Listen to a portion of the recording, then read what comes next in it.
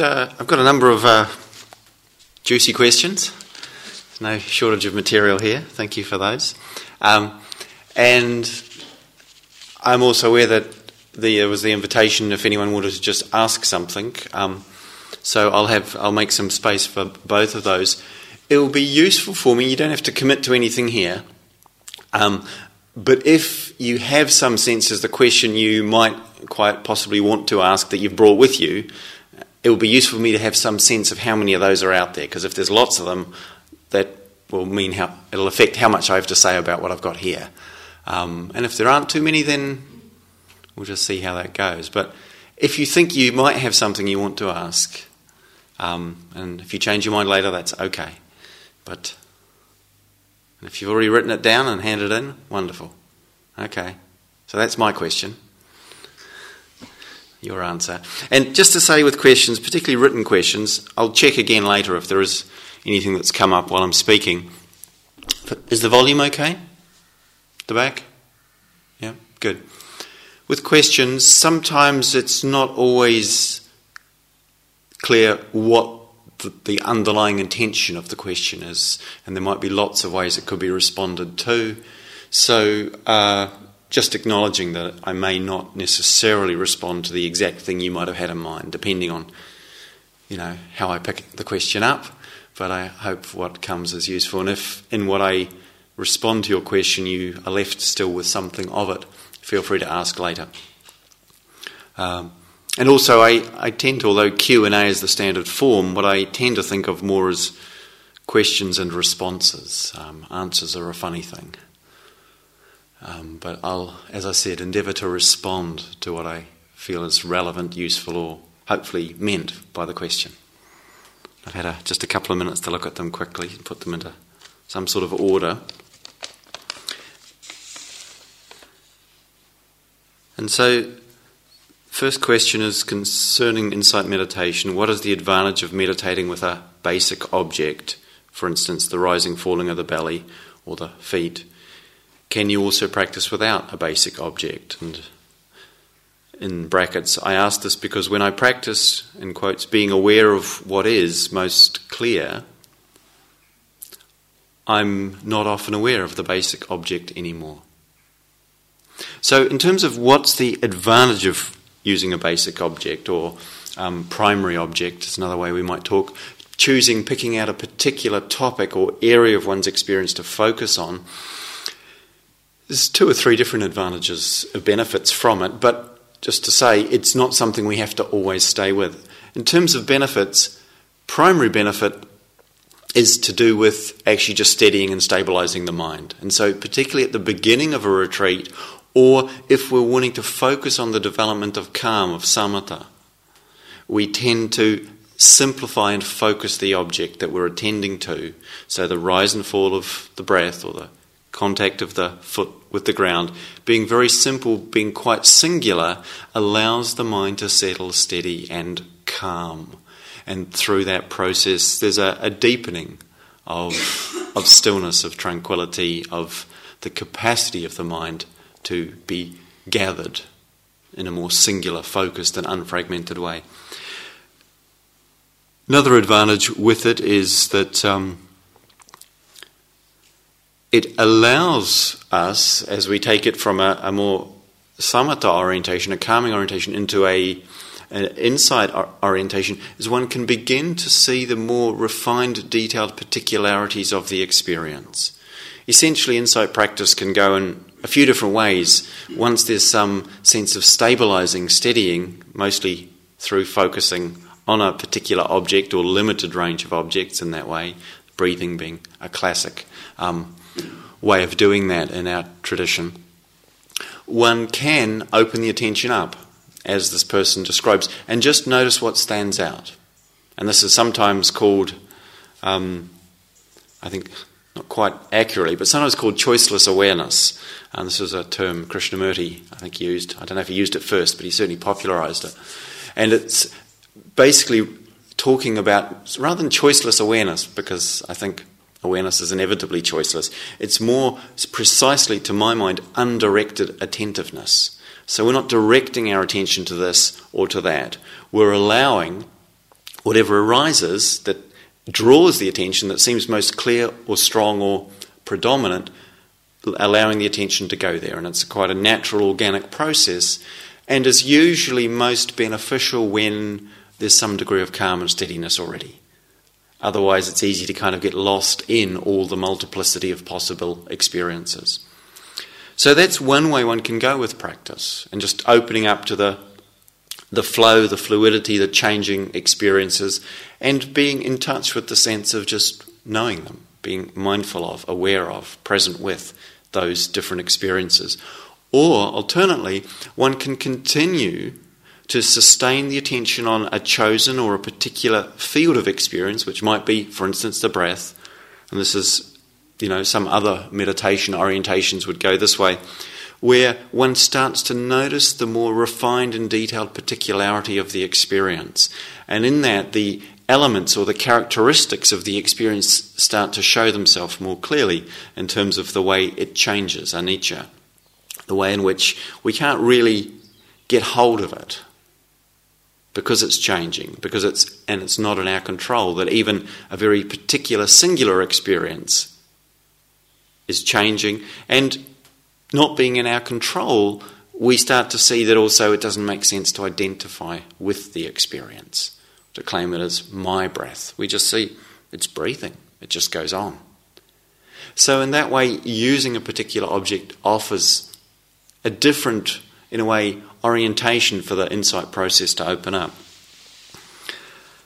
And in that, it's beneficial, it's useful, but it's not required, in the sense that there's also a benefit and a value in that more open orientation, where one is in a way highlighting just the fact of experience itself and the particular what it is that shows up, one notices, but it's more just resting in the noticing of and the quality of awareness and mindfulness that receives each experience. And in that, there often isn't a basic object in that way. And so, as the person says, one might not be aware of it. That's fine. But what it is important there is that one is conscious of what one is aware of, noticing both whether it might be a sound, and then a thought, and then a sensation, then an image, then a moment of breath, and then some sense of silence or stillness, or a quality of mind, of uplift or contraction. We might notice these momentary experiences one after another, but it is still important to connect with them clearly and consciously. And at other times what stands out is more just the sense of the noticing itself, the awareness itself, the quality of consciousness itself. And then that becomes the object. That becomes what we notice. So there's still a noticing, a connecting, but it can move in terms of what it is that we're noticing. And so in that way, in terms of when we talk about benefits, there's often benefits and limitations to any approach. And the limitation in the open approach is that sometimes one can get a little bit lost or loose or soft and not quite aware that one is really not that present in it. And in the more focused orientation, there can easily be a sense of a tightness or a contraction or a sense of doing it and making it happen, or measuring one's progress and the development of the technical side of it. And that there can be a lot of self in that. So there's always a benefit and a limitation to any choice we might make in terms of technique. But the bottom line isn't really the technique, it's where are we coming from in ourselves when we engage? And if we're interested in understanding what's happening here, then staying with a particular object or opening up to the field and flow of experience, it's all good.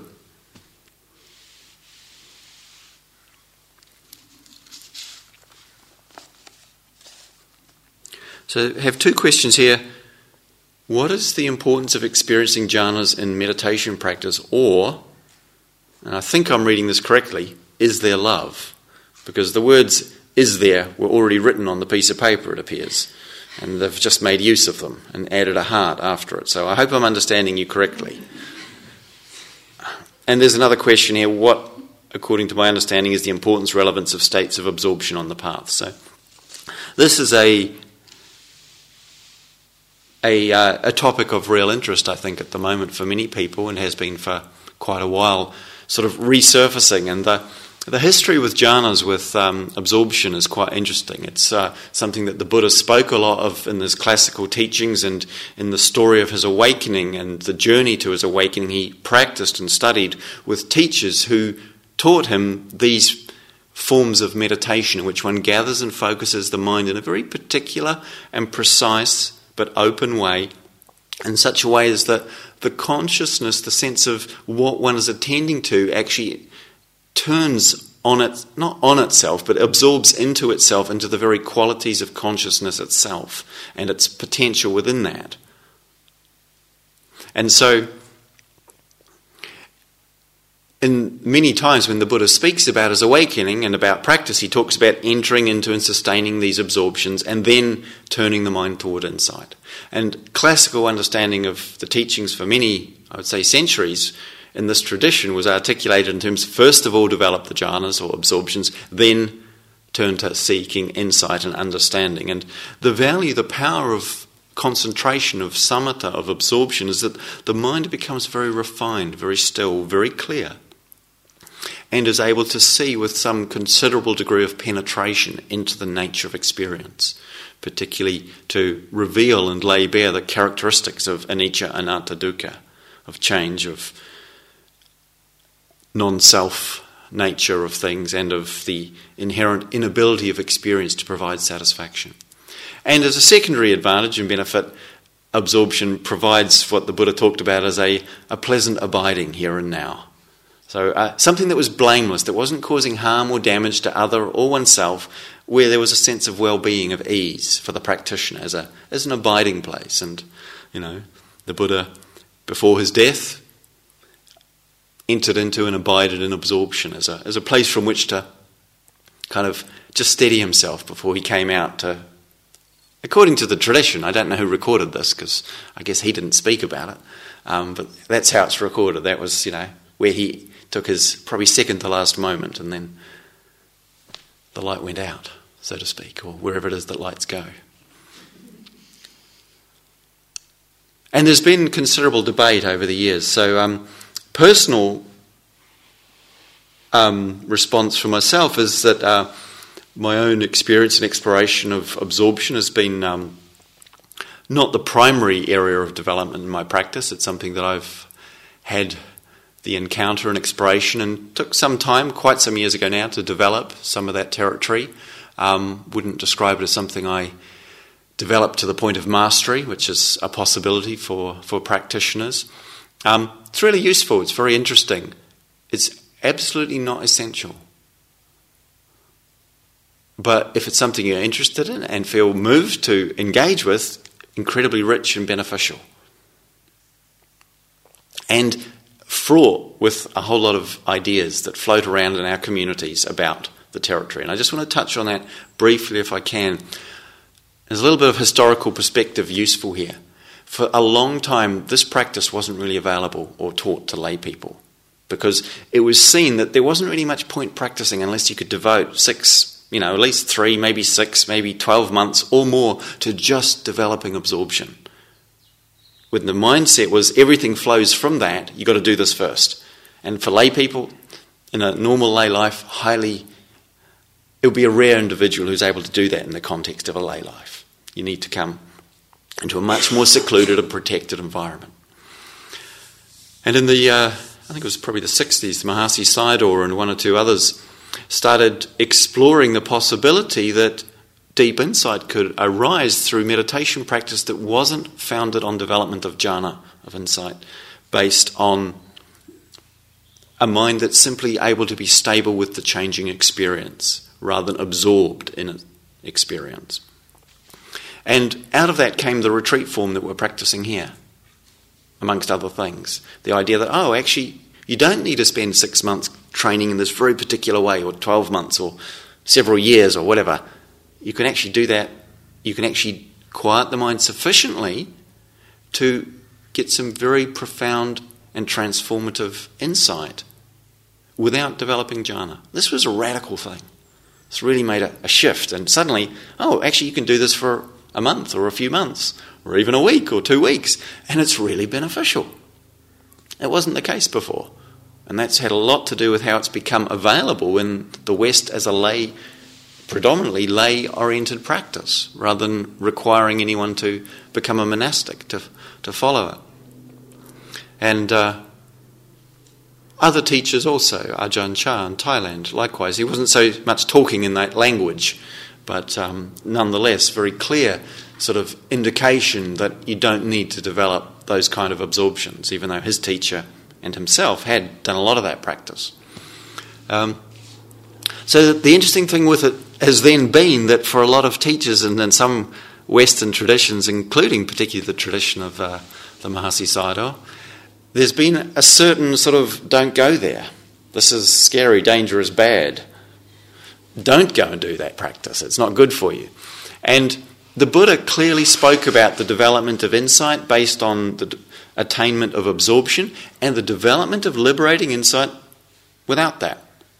And he talked about those liberated by concentration and insight and those liberated by just simple insight, direct insight. So both paths are valid and acknowledged in the Buddha's time. And so the last thing I'd say, that tendency at times, it's become there's a lot of interest in it in the West at the moment, which is, I think fine and good to see. In the traditional teachings, there's a lot of speaking about the dangers of getting attached to absorption or to the jhana practice. That it's such a pleasurable, delightful, and creates such a sense of well-being that it's very easy to get hold of that in a certain way. And often there will be something of a debate between the two places of, oh, no, you really can't practice without doing this. What are you talking about? Or, oh, come on, you guys are just attached to your pleasant experiences. Get out of here. This is about non-attachment. Just to kind of parody it a little bit. And for myself, one of the important perspectives that I've come to in looking at this is that, because what you'll hear from any teacher and practitioner of absorption is, yeah, it's very pleasurable, but one doesn't get attached to the pleasure because there's actually a lot of stillness of mind and there's so much sense of well-being, one doesn't really need to take hold of it. Now, that may or may not be true. I don't know if personally, my sense is the real issue with absorption in terms of attachment is not that we get attached, or there's a risk of getting attached to the pleasurableness of it, but because absorption has the effect of temporarily suppressing the hindrances completely. It doesn't uproot the tendencies to greed, hatred or delusion, but it suppresses them completely. In the deeper states of absorption, it's like the mind is free of suffering, of defilement. Although one notices as one progressively deepens the absorptions, the one that feels very rich and full and delightful, as one enters the deeper one, the previous one feels a little bit sort of coarse in relationship, and one sees there's still that tendency of we can always look for something better than what we've got, even if what we've got is pretty good. So there's that, but because of that very powerful, that's part of why it's powerful in supporting insight, but because of the suppression of the hindrances in absorption, and to some extent in the consciousness after it comes out of absorption, it's easy to start to imagine that one has actually uprooted those defilements. And to my understanding, my perspective on this is the issue with attachment is to do with an attachment of an identity of I've actually attained liberation or a greater degree of liberation than is actually real for the person. And that's the risk. And so I say that just in the fullness of a response to the topic. It's something that I was fascinated to read about Ajahn Mahabua, who's probably one of the senior, most respected teachers alive still in Thailand, who was a contemporary of Ajahn Chah, and both of whom were students of Ajahn Mun, who was a fierce old character who was credited with, in a way, rejuvenating the tradition in Thailand to a large degree, in a similar way as Mahasi Sayadaw in Burma. And that's one of the things that in his Mahabua's biography of Ajahn Mun, he speaks about how both he and Ajahn Chah got stuck in that place for a while, essentially, of having developed absorption and believed they'd attained liberation. And of course, if you haven't, then that's a real problem. So that's quite a bit on absorption, I guess. I hope that's useful in those terms. If it's something that you're interested and drawn to explore, it's great. It's really interesting and useful, and it bears bringing some wisdom with you in the journey. And that's really, I think, what's important there. And if that's not something or a direction you're drawn to, then profound and transforming insight is not dependent upon those states, or any state ultimately, in fact.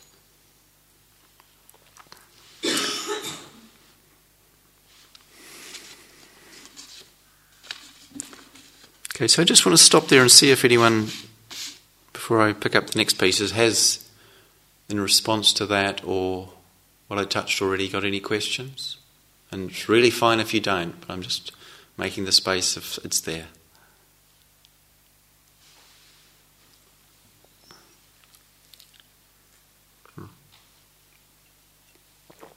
Okay, good.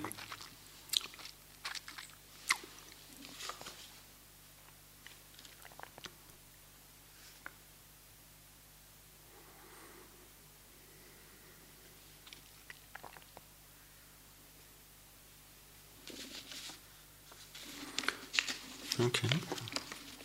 Just thinking ahead. So, could you please say some words about wise communication, this being such a big part of our lives, and so that it is true, useful and timely, which is what the Buddha suggested we should use as the benchmarks for wise speech. Most of all, how to stay present and mindful, especially if it gets challenging. I'm sure we'd all like to know. It's hard, isn't it, staying mindful and present when it gets challenging. That's by definition. If it wasn't getting challenging, we wouldn't need any support and guidance with it. I won't say too much on this because we're in the midst of a silent retreat and there isn't much opportunity to practice with the territory. Beyond saying, stop and pause before you act. This is really something the Buddha asked or suggested as a way of engaging with any form of action, whether thought, speech, or mind. And they're the three fields of action. Thought, speech, or body. To just pause and notice, if we can, where am I coming from? What's the intentionality? What's the movement? Any action is preceded by some form of intention, conscious or otherwise. And what's most important in terms of Dharma teaching and practice is being as aware as we're able of where we're coming from, what the intention is. That is the seed in terms of karma and the process of the seed that leads to the fruit, which is the result of karma vipaka. And so looking to see, am I coming from a place where my intention is wholesome? Am I coming from a place where my intention is kindly? We talk about not being harsh in our speech. So kindly. And is it true to the best of our knowledge? And if it's not, being willing to acknowledge, well, I'm not sure if it's absolutely so what I'm saying. And is it useful? This is a really interesting and key piece of what the Buddha had. He didn't say just tell everyone what's true, I know what's true about you and I've got to tell you. It's my practice, a common issue we encounter. It's like, okay, it might be true, but is it useful? So the benchmark is always, is this contributing to well-being, to the end of suffering, to the healing of division, to the revealing of truth, rather than the generating of hurt, of pain, of confusion, of suffering? That doesn't mean that sometimes we might not say something that causes another pain, because it is true and it needs to be said, either our truth or a situation we see that we're concerned about. And essentially, what the Buddha said about any action in terms of is it useful, is it wholesome, is, okay, if you think before, if you're not sure, but in engaging in it, You just check in and see, does it seem like it's most likely going to be useful, helpful, wholesome? Okay, engage. If it doesn't seem like that, well, don't do it. Simple. If it does seem like the balance is that it's going to be useful, begin. But as you begin, pay attention and notice, does this appear to be useful, helpful, wholesome, beneficial? If so, continue. If not, stop. Say, whoops, actually this isn't useful. You start a conversation, you're talking your Oz. Oh dear, okay, actually, no, this isn't the time or the place or the topic. We can just stop sometimes and say, actually, no, maybe can we come back to this? Because we realise that what's happening isn't helpful. But if it is, continue. And then having completed the action, whether it's speaking or anything else, the Buddha said, okay, so stop, take a moment, reflect. Was that useful? In hindsight, you can see it more clearly. Oh, yeah, that was useful. Good. Okay, file that for, okay, in this kind of context, seems like I had a reasonably good sense of what was helpful and it worked. Or, whoopsie, that wasn't so useful. Not about then, oh, I failed, I've done it wrong, woe is me, or, it's more like, oh, actually, no, it wasn't so useful.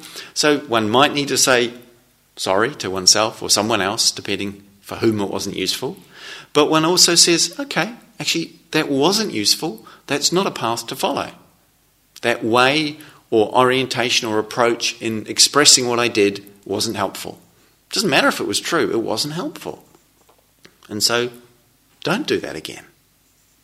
And I think it's a really useful formula because it takes the process as one of a learning journey rather than of getting it right or getting it wrong. And that applies to speech as much as any other action. And speech is for most of us really hard to give that space to. We can feel pulled and drawn and compelled by the momentum of our mind. So often what's helpful with speech is actually exactly what we're doing here, getting to see what our mind does, getting familiar with it so we're not so entranced, intoxicated or overwhelmed by its momentum. And so one is getting to know our minds. We're taking time like this. A lot of what we're looking at in the thinking mind is simply the verbal activity of mind that takes form in speech, but is equally taking form in thought. Being aware of the intention behind it. Is it coming from a place of greed, of hatred, of confusion, delusion? Or is it coming from a place of kindliness, of care, of friendliness, of generosity, of curiosity, of interest, of a wish and aspiration for well-being for others and oneself? Taking care of noticing that intentionality so far as one can. And as a last suggestion, bring your attention into your body and feel what's happening here. Because this is where you'll get a lot of information about that. And that's also why we practice being in our body, so that we can be there when we need to engage, rather than depart into our mental activities. And it does get challenging, and sometimes it stays challenging, but that's the nature of practice, really. We can learn to be more and more awake in the midst of communication. And there are forms and practices that support that more. The sort of recently developing practice of insight dialogue, which I haven't practiced myself, seems to offer some real opportunities for that. And there are other forms of inquiry and exploration used within other traditions, and sometimes in this, where we consciously, reflectively engage with that verbal function, get to know it more skillfully.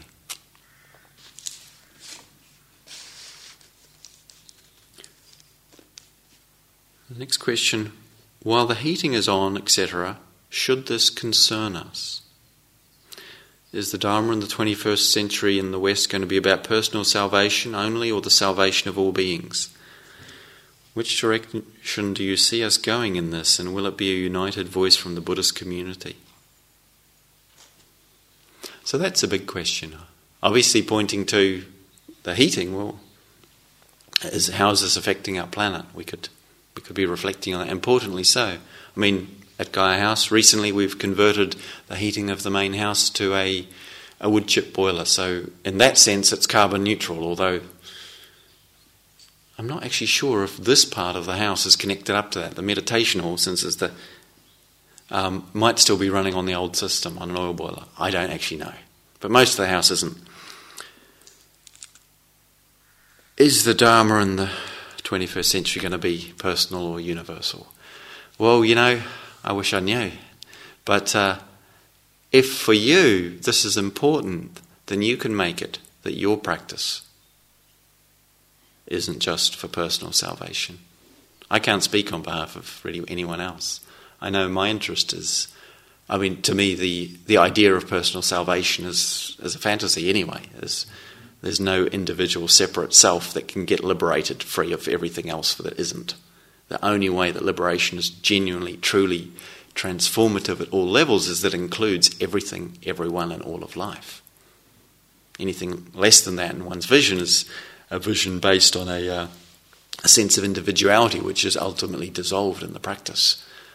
And as Trungpa Rinpoche once said, enlightenment is a great disappointment for the self. Beyond the limitation and the contracted sense of self, the vision of liberation inevitably must include all of life, and a sensitivity and a care and a respect for all of life. And whether there'll be a united voice from the Buddhist community, I doubt it. I haven't heard one yet. But at the same time, there may be a lot of unity within the voices. A united voice or unity within the voices. The latter is quite possible. There's certainly plenty of that. Equally as there are, other voices that might speak of other things. But it's also important, I think, to notice or to reflect on the way in which people might express very differently a similar sense. For some, going out and engaging in very direct action and communication and addressing in a very, a worldly, engaged, oriented way the issues of our time is their practice, and beautiful, wonderful, important, and well done to those people. And for other people, the looking very deeply into the heart of their being, at the roots and the power and the grip that greed, hatred and delusion have in a human heart, is equally a profound and powerful contribution to the transformation of consciousness and our planet and this whole existence of which we are part. And I think we have to be careful about, again, judging one as the real path and the other as not. All those parts have their place. And if, again, we understand ourselves as something interconnected, as not separate, then of course it makes sense that some parts of us are engaged in certain things, while our hands are busy out there doing things, our feet does something else, and the belly is doing something else, and the heart is doing something. They're different, very different functions. What my hand does and what my belly does. This thing grabs things mostly, and sometimes it pushes them away. That's what it does. This thing sort of basically contains a whole bunch of soup that slowly gurgles away into juice. Which one's more important? Which one's right? Without this one to put something in here, this one gets unemployed. But if this one wasn't working, this would pretty soon lose its ability to grab. So engagement and inner engagement, all part of the path. And if in the image or the language of Shantideva, we were to conceive ourselves as, rather than separate beings, but the limbs of embodied life, we might say, oh, okay, so this body's got a number of different functionalities going on. And maybe if we see that we're not, in our wholeness, giving sufficient attention in certain areas, that might be where we want to give our life to, or our time to, or more of it. And so then hopefully our practice, inner and outer, can be a contribution to both the liberation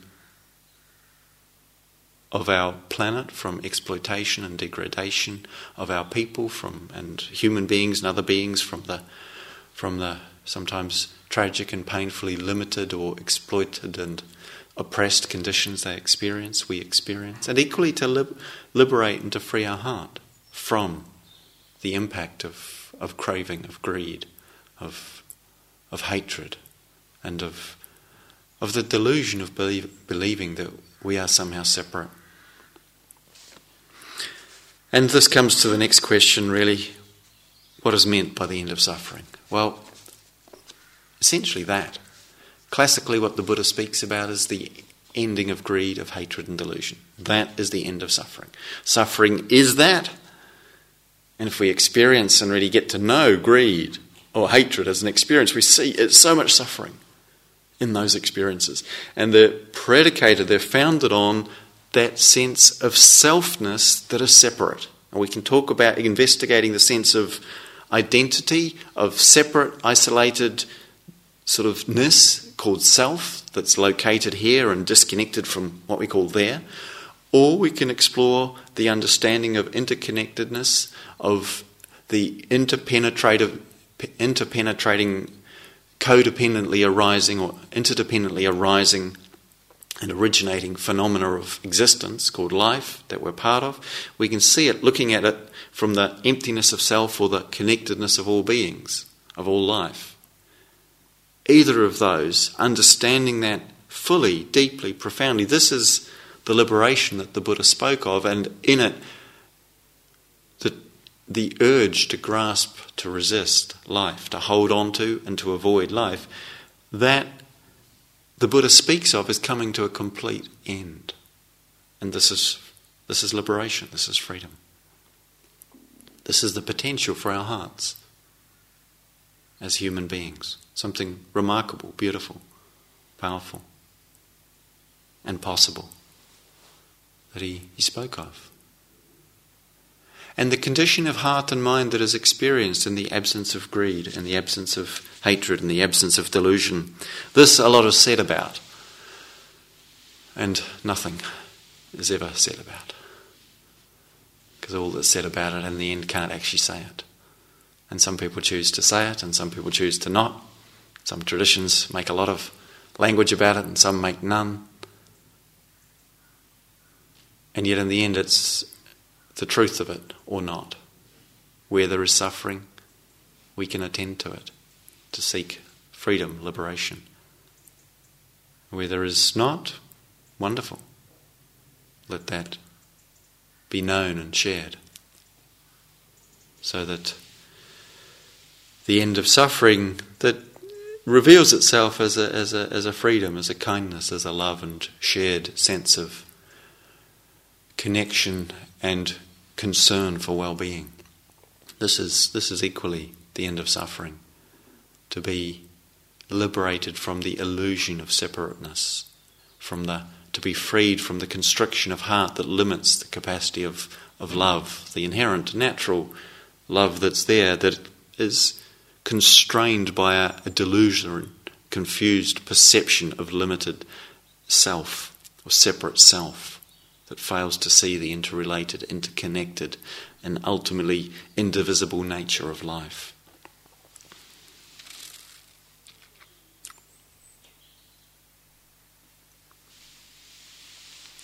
So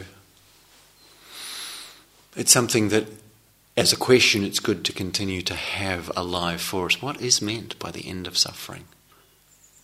We might have our sense of it, and I hope you do. We can know the suffering that in just the dissolution of a moment of attachment, we feel that suffering dissolve, and we know something in that moment of the end of suffering. Or a moment of just finding our heart open where it was closing, or just still where it was busy. And we know something of that.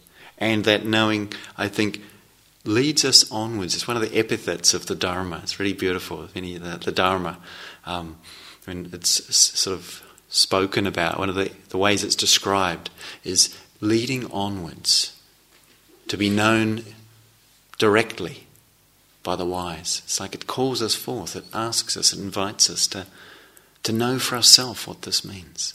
Whatever others might have said to us, in the end, we need to know for ourselves what this is, and we can.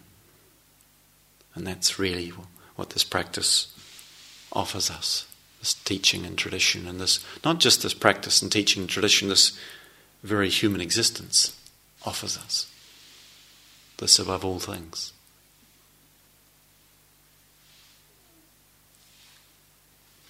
And there are, we could say, levels or dimensionalities of that in which one can understand the truth of this and know it very deeply and profoundly in a transformative way. and still recognise that there are ways in which you can extend further and more, in that sense of ultimately touching all of life. So the last question, and I think I've just run out of time, so it'll have to be quick. It's kind of relevant to this.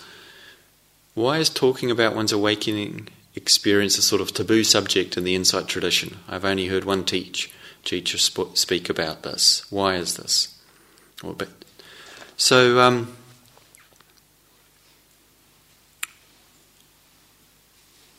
There's a lot of potential for taking our experience and attaching to it an idea of self, taking even liberation and claiming it as a personal attainment. In traditions where this is more commonly done, very much the teacher is sort of set up as the guru and the all-knowing, infallible, wonderful, perfectly enlightened, complete and finished with no more blemishes. And that's certainly how one talks about the Buddha, which for me, it's great. The Buddha can do that because he's, at this point, he's not going to cause any trouble from that place.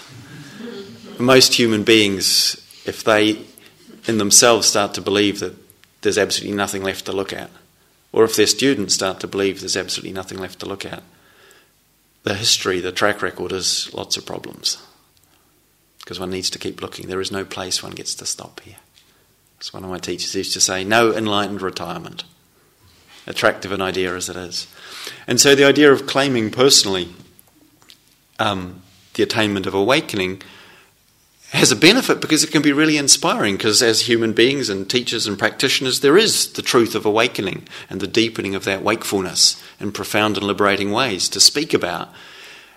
And yet the Buddha said, actually, don't speak about your attainments in a casual way, or except really with your teacher.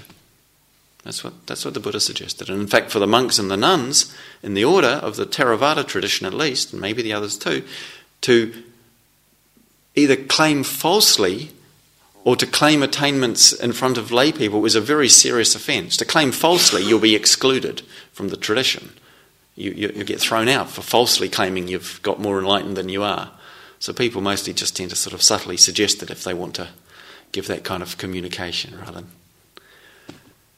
And I think there's a good question for, the importance of being able to, or a question to be raised around the loss or the limitation, if that isn't spoken about, to balance against the dangers of how it can be misheld and misheard and misused if it is. But that's kind of why it is like this in this tradition. And in any event, there's a little bit of a sort of very strong tendency, if we talk about experience, to put it in the camp of self. And so one needs to be very aware of that in the territory. And yet to also be very aware of the genuine awakening that through women and men, through the generations of practitioners such as ourselves from the time of the Buddha to this day, that awakening is something very real and alive.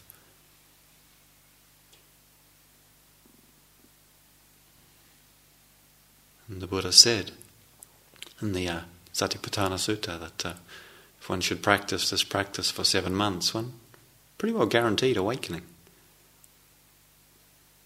Either completely finished, done, or just a little bit more to tidy up at the end. He said not just 7 months, even 7 weeks would do it. He said not just 7 weeks, even 7 days. If we were to really practice wholeheartedly, awakening pretty much guaranteed, he said. And I think there's 7 days left on the retreat, so here we are.